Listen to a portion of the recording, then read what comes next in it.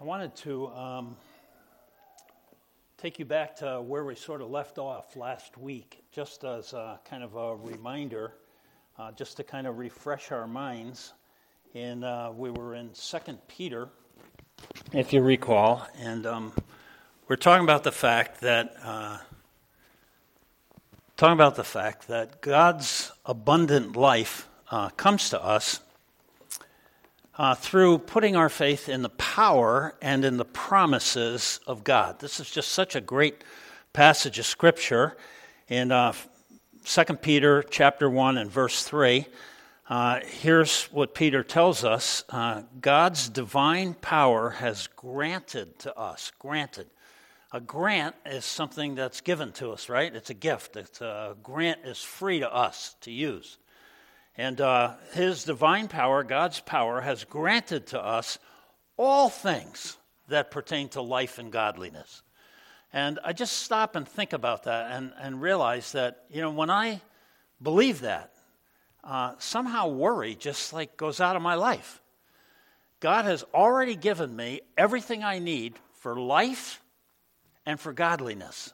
So no matter what circumstance comes up in the future, no matter what might happen, no matter what ifs might come down the line and might land in my life, I already have everything I need for life and to make the right choices in the midst of those situations to develop a Christ-like character.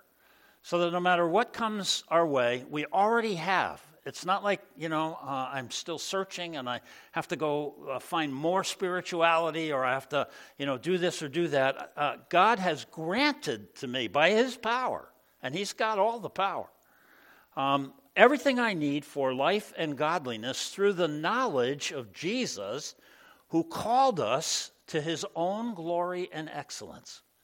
So the more I get to know Jesus, the more I get to understand, the more I do these Bible studies and understand who Jesus is, the more I find out there's way more packed into who Jesus is and what he's done than I realize, right? As I go on in life, more and more unfolds, and I discover that Jesus is there in more and more ways, deeper and deeper ways.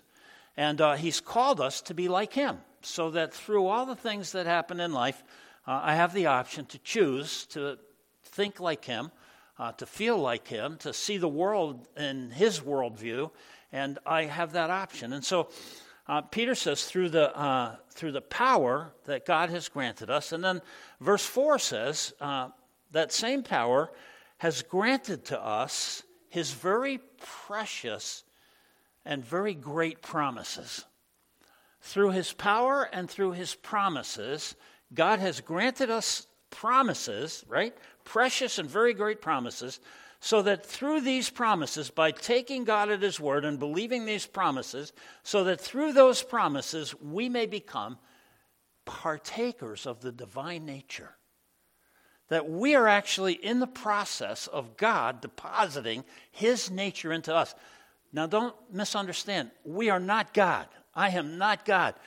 But I am receiving God's nature into my life. I am not God. You are not God.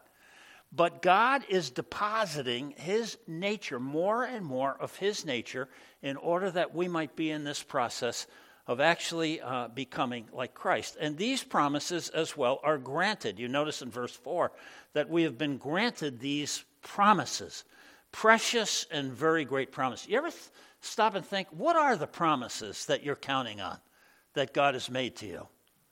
Well, if I put my faith in Jesus, God totally forgives me. I'm like, that is a huge promise. I am so thankful for that promise. I believe it, right? If I put my faith in Jesus, I'm going to spend eternity in heaven. It's a promise that God has made. How precious is that promise? I've done a couple funerals just in the last couple of weeks, a couple of friends. And, what a great thing it is to go to the graveside and talk about the life to come and the life that Jesus won for us when he rose up from the dead, and to be a group of people who are not as others who have no hope. Maybe you have some friends like I do who don't believe that there is a heaven or an afterlife. And they just think this life is everything, and so they have to get as much as they can. Anyway, all these different promises that God has made to us, how precious are they to us? Great and precious promises. Well, so to partake of God's nature through his promises, we start to become like him. The word Christian, if you call yourself a Christian, the word actually means little Christ. Little Christ. When you call yourself, you say, I'm a Christian, here's what you're saying. I'm a little Christ. I'm in the process of becoming like Jesus. And I'm doing it through embracing his promises. The Apostle Paul talked about it like this. You remember in Galatians 2:20, Paul says, I, Paul, am crucified with Christ. Nevertheless, I live. Yet not I, just like we sang this morning. Not I, but Christ lives in me. And the life I now live, I live by faith in the Son of God who loves me and gave himself for me. What a great way to think about that. You know, I am dying to myself, but I am embracing and being given the nature of God. Now, we've seen in the past week or two that these precious promises, plural promises, all descend from the promise that God made way back in the very beginning. In the book of Genesis, God promised Abram, that he's going to bless all the peoples of the earth. He's going to bless. That was the promise that started all the promises that come after it. In Acts chapter 26, the Apostle Paul is on trial for his life before King Agrippa. And Paul says in verse 6, he says, I stand here on trial because of my hope in the promise made by God to our forefathers, and so on and so forth. I stand here on trial because of the promise, the great promise that started way back in Genesis chapter 12 and is forwarding all the way through. And in Galatians, this initial promise, or this great promise, is very significant and really is a prelude to the gospel. In Galatians chapter 3 and verse 6, just as Abraham believed God, and by believing God, God counted his belief or his faith to him as righteousness. Just as Abraham believed God, because Abraham believed God. Remember, God said, I'm going to make you a great nation, and out of you I'm going to bless all the people in the world. And Abraham believed God, but he didn't have any kids. He was like 75 at the time, remember? And so just as Abraham believed God against the odds, and it was counted to him as righteousness, okay? Know then that it is those of faith who are the sons of Abraham. It is those of faith. And the Scripture foreseeing that God would justify the Gentiles, us, most of us, I don't know if any of us here this morning are Jewish, but most of us are Gentiles, and the Scriptures foreseeing down the road of history that God would justify us Gentiles by faith, preached the gospel beforehand to Abraham. Through faith, God declares us righteous in his eyes. He takes the work of Christ and credits it to our account, right? And it goes on here, the Gentiles by faith preached the gospel beforehand to Abraham, saying, in you shall all the nations be blessed. That's the promise. And so then those who are of faith are blessed along with Abraham, the man of faith. We are sons of Abraham. But you notice that the promise of blessing people comes through the promise of the gospel. And it's the gospel that makes all the difference. Remember, God sealed this promise that he made to Abram by himself. Do you remember? We talked about this, that normally back in those days, if you wanted to sign a contract to make a deal, you took some animals, split them in half, you created an aisle, and the two parties walked through the middle, basically saying, may this happen to me if I don't hold up my end of the bargain. And God put Abraham to sleep and then walked that aisle himself, saying, I am going to bless all the nations of the world, whether you cooperate or not. I'm going to do it. And it's the sovereign will of God, and this is what he's doing. And so all of these promises emanate, out of that. And I love this in 2 Corinthians chapter 1 in verse 20, Paul writes and he says, for all the promises of God find their yes in Jesus. All the promises of God are yes in Jesus. So if we put our faith in Jesus, if we believe the promises of God, God counts them as righteousness, credits us with Christ's righteousness. So by faith then, we mean more than intellectual assent. What is faith? If faith is so crucial, and faith is the core of our relationship with God, faith, I want to suggest to you, is more than just intellectual assent. Faith is the conviction that something is absolutely true. Faith is the conviction that something's absolutely true. In Hebrews 11, the scriptures define faith as the assurance of things hoped for and the conviction of things not seen. Faith is a gift from God, according to Ephesians 2. Even our faith is a gift that comes to us from God. It's an assurance of future reality, and the Bible goes on to say that without faith, it's impossible to please God. So faith is a crucial issue, but it's more than just intellectual assent. If I were to say to you something like, Jesus is God's Son, God's only begotten Son, He's the only Son of God. If you didn't know anything about Jesus, you might first be curious, right? And you might say, gee, I wonder if that's true. And you might go research it. You might read Scripture. You might talk to other people. You might research on the internet or whatever. And you might go from being curious to being convinced, right? And you might say, you know what? I think that's true. But, that's not faith either. Just to be convinced that something is true, it's true whether you believe it or not. It's just that you've come to be convinced, that it's true. But if you go from being convinced to being convicted and ask yourself, what does it mean now that Jesus is the only begotten Son of God? And, oh my goodness, I better find out what he had to say. And, oh wow, it's the Son of God. I better listen to what he's saying. Conviction leads to action. Conviction, I'm at first curious, right? And then I become convinced, and then I become convicted.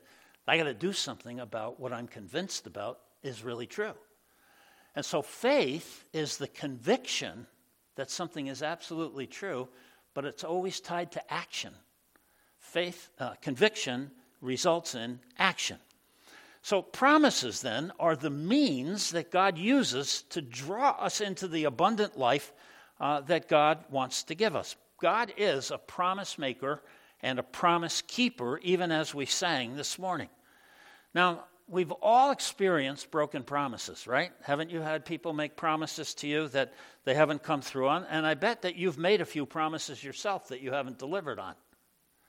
And, there's an enemy, right? We learned that Jesus told us, I have this abundant life for you, but there's a thief, and he's out to steal it. And if this life comes by promises, the thief is going to try to get you to not trust promises. Maybe you're familiar with this phrase, I'll believe it when I see it.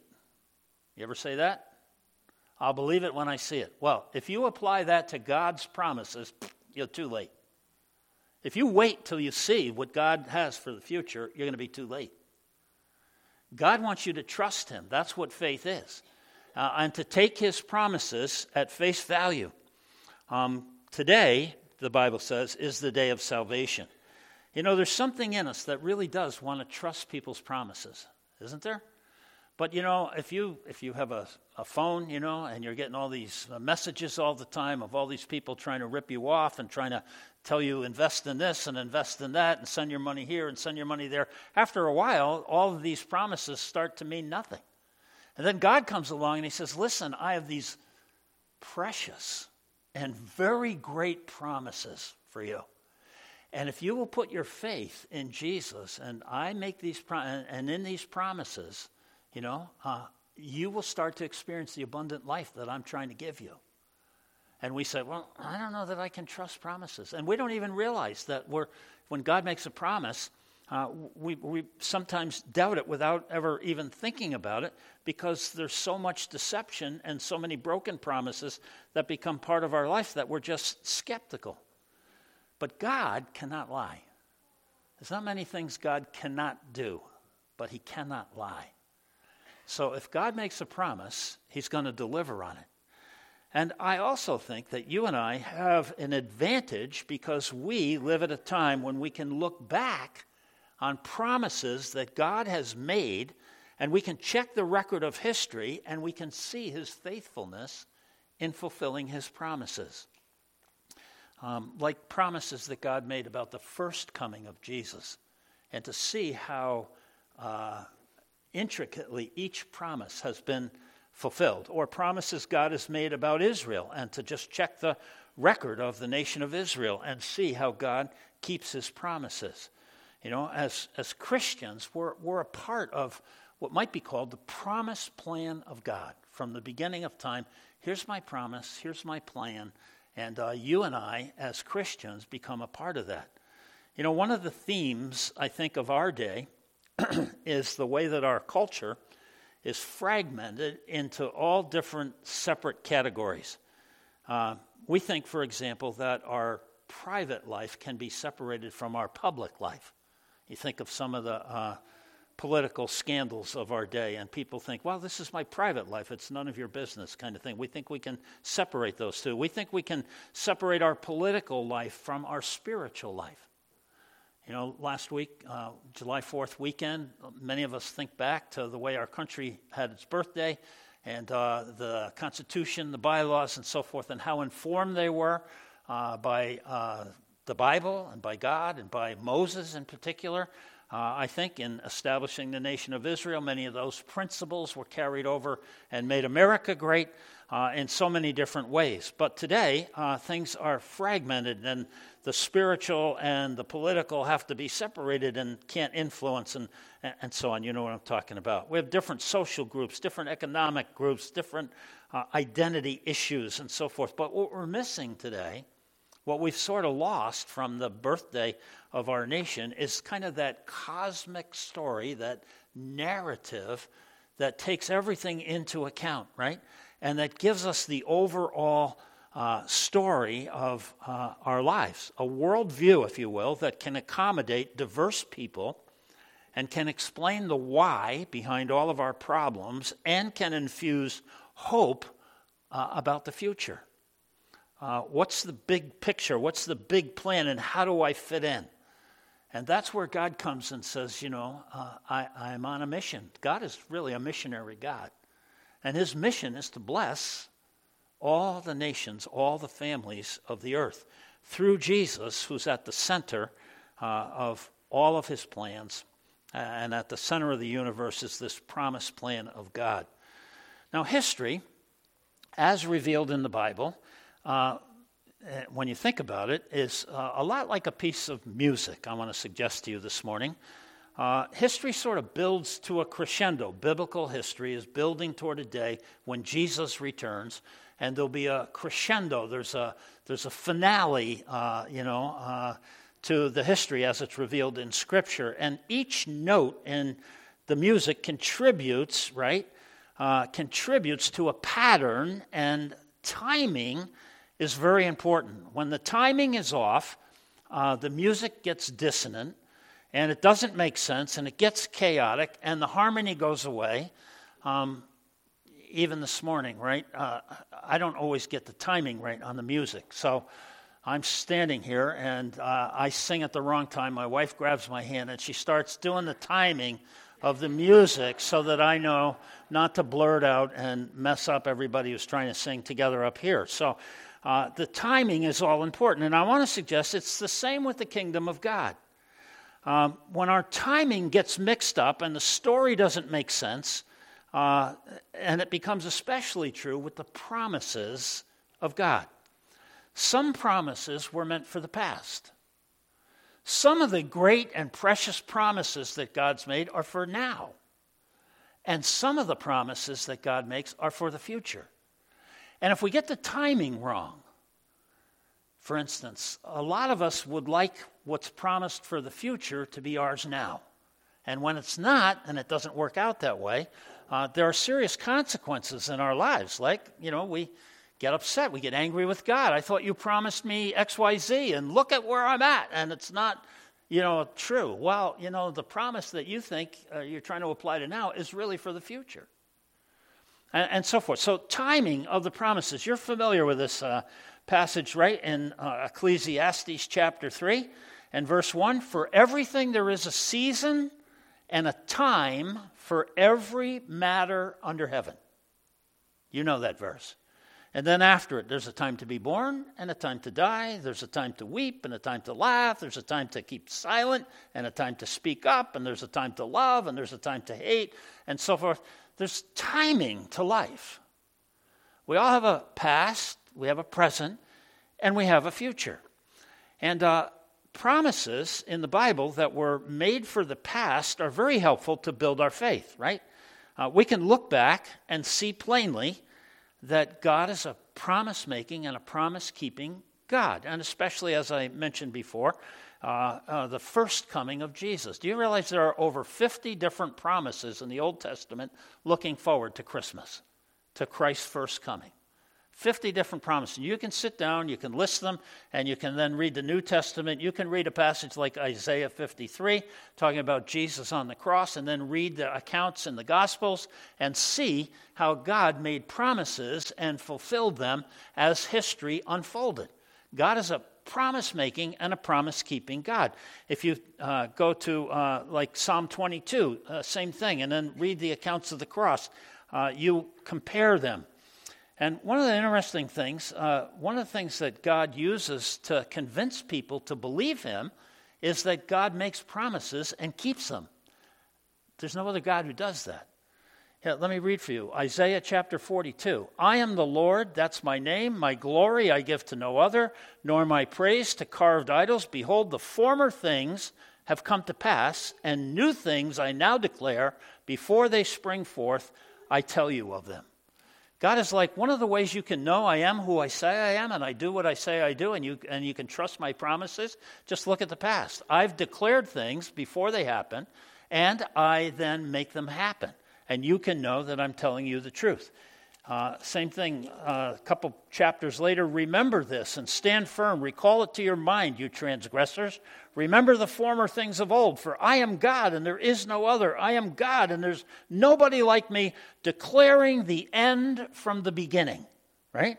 And from ancient times, things not yet done, saying, my counsel shall stand and I will accomplish all my purpose. I have spoken and I will bring it to pass. I have purposed and I will do it. Listen to me. Trust me, God says. Why? Because God is a promise-making and a promise-keeping God. So there are certain promises that are for the past that really help us to trust him. Then there's promises for the future. There's a lot of promises that the Bible makes that are about the future. You may remember in Hebrews chapter 13, verse 14, he says, for here, right now, we have no lasting city. This life that we're living here is temporary. We have no lasting city. Have you noticed? Everything in this life comes to pass. Nothing comes to stay, including you and me. Nothing comes to stay. Everything comes to pass. And so the author of Hebrews says, here we have no lasting city, but we seek the city that is to come. We seek the promise about the city that God has made about the future. We have promises about the future. And it's really interesting to just take some of these promises. I thank John for reading scripture from Revelation. And we're being promised that someday there's going to be life without pain, without death, without tears. Well, don't you want that now? Wouldn't it be great if we could have that now? But no, it's for the future. In Revelation chapter 21, we were made for a better world than this. The Bible actually says that we are citizens of heaven, and we're waiting for our Savior to come and to give us a new body and to give us a new home and to give us a new heavens and a new earth and so forth. We're waiting now. Here's a promise that you're going to have to get used to in life. You're waiting. I don't like to wait. Do you like to wait? Go to the airport, you like to wait? Ugh. Go to a restaurant, you like to wait? No. But you know what? God says, I promise you, you're waiting, and a Savior's going to come from heaven. You're already a citizen of heaven. I was asked if I would do a wedding in Cancun, Mexico. So I asked, well, what do I have to do a wedding in Cancun? It's another country. So found out, and I found out the hard way. I did a wedding in New York City that was illegal. It was so exciting. We were on top of a building, and we did this wedding, and it was really great. But about a year later, I got a letter from some organization in the city that told me that was illegal, and I didn't have the right paperwork, and I had to submit all this stuff and pay a fine, and I had to notify the couple that they weren't legally married, and yada, yada, yada. So all of that to say, whoever your new pastor is, get ready to forgive him, because he'll only be a man, and he'll make mistakes, right? But I was asked to do this wedding, so, there's really no laws in Mexico. But I've already learned you can do this illegally, and that's not good for the couple. So what we're going to do is they're going to get married legally here in the States, and then we're going to go to Mexico and just have a celebration wedding. All the guests will think that's the real thing, but the real thing happens here. Just like you are already a citizen of heaven, and all of those things are true about you, but you're here temporarily on assignment, right? The Bible calls us ambassadors on behalf of heaven. We've been assigned to live here for a while, but our real citizenship is in heaven. And so we do things according to our real citizenship, and we're longing for that opportunity to go home. There are promises also for now. But I want to suggest we don't always like these promises that are for now. And I think we give ourselves away when some of these promises show up on our doorstep and we're totally surprised that God would allow something like this to happen to us. And we sort of give ourselves away. For example, Jesus said, listen, in this life, I promise you, you will have tribulation. I promise you. And like when tribulation shows up, we're like totally surprised. And it's like, well, wait a minute. Didn't Jesus say, in this life, you're going to have tribulation and trials? Think of all the different ways Jesus said that. I don't think we like the idea that God promises that in this life, in 2 Corinthians and chapter 4 and verse 17, I promise you I'm going to use the pain that you have in this life to create glory for you in the next life. Right? Let me read it for you. Verse 17. For this slight momentary affliction that you have is preparing for us an eternal weight of glory beyond all comparison. Not many of us like the idea that maybe this life is preparation for the next life. And God has a plan in mind. Listen to some of these promises in 1 Peter. We're in 2 Peter, but in 1 Peter, it's kind of interesting. Blessed be the God and Father of our Lord Jesus Christ. According to his great mercy, he has caused us to be born again to a living hope. Here's God saying, I promise you that you have now hope for the future. A living hope, right? That's one of the promises God makes for now. We live by hope. According to his great mercy, he's caused us to be born again to a living hope through the resurrection of Jesus from the dead. So here's a promise. I think one of the worst things that can happen to a person in the world is to be without hope. Here's a promise God's made to you. You have hope. I don't care who you are. I don't care what your circumstances are. I don't care what's happened in your past. You have hope if you're a believer. God has given it to you. Second promise. This is great, right? We have this living hope, and God has also given us an inheritance that's imperishable, undefiled, and unfading. An inheritance. You're loaded. You're rich. an inheritance from God. But it's not now, right? An inheritance that's imperishable, undefiled, unfading, kept in heaven for you. It's for the future. Well, it's sort of tied to now because remember Jesus said you can invest in heaven, right? You can take your treasures and apply them to heaven, right? Lay up your treasures in heaven. Well, we have this great inheritance, but it's not for now, right? It's a promise that we have in heaven. Doesn't it make you optimistic? Don't you look forward to going there and seeing what it is, and so forth, right? So this is a promise that God's made for us now. We live with this optimism about our future. And then we have this great salvation, another promise that God makes to us. God's power is guarding, through faith, a salvation that's ready to be revealed at the last time. Whoa. It's not going to be revealed until, the glory of our salvation and the depth of our salvation, the nuances of our salvation won't be revealed until the end time. So these are promises, that are for now. But look what else is for now. Verses 6 and 7 of 1 Peter chapter 1 say this. In this you rejoice. All of these promises, a living hope, a great salvation, an inheritance in the future. In this you rejoice. Even though now, right, for a little while, if necessary, you have been grieved by various trials, so that the tested genuineness of faith, which is more precious than gold that perishes, though it is tested by fire, may be found to result in praise and glory and honor at the revelation of Jesus Christ. Here's what I can promise you. Your faith in this life will be tested. Now, I always thought testing was so that the teacher could, right, know where you were at. But you know what? The teacher here already knows where we're at. The test is for us.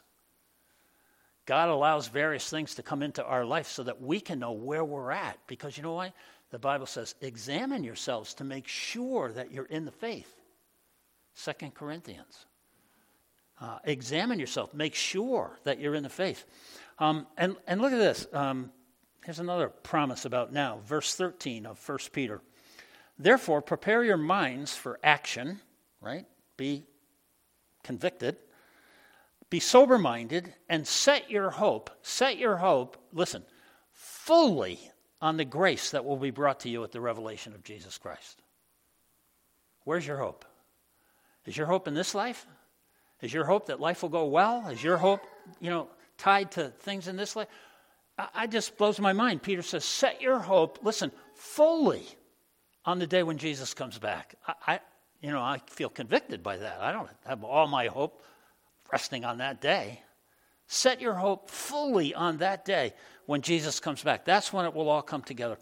And then verse 17, if you call on him as Father, who judges impartially according to each one's deeds, conduct yourselves with fear throughout the time of your exile.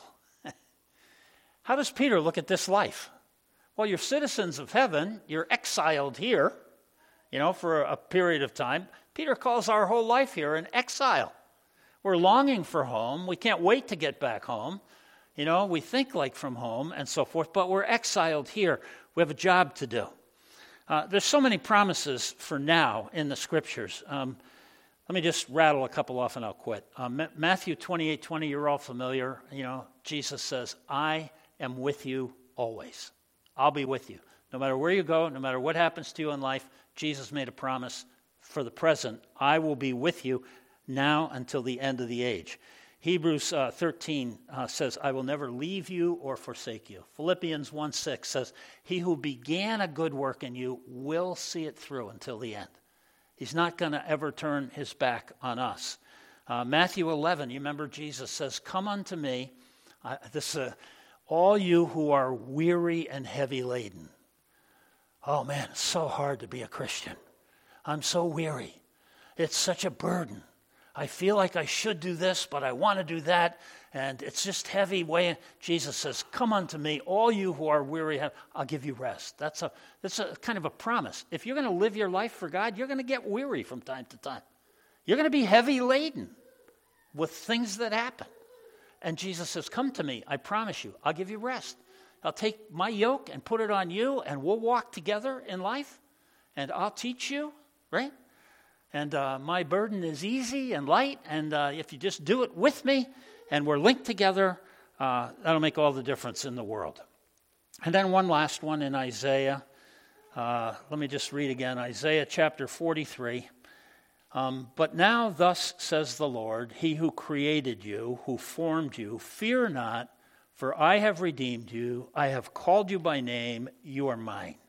When you pass through the waters, I'll be with you. And through the rivers, they won't overwhelm you. When you walk through the fire, you won't be burned, and the flame will not consume you. For I am the Lord your God, the Holy One of Israel, your Savior. Because you are precious in my eyes and honored, and I love you, I give men in return for you, right?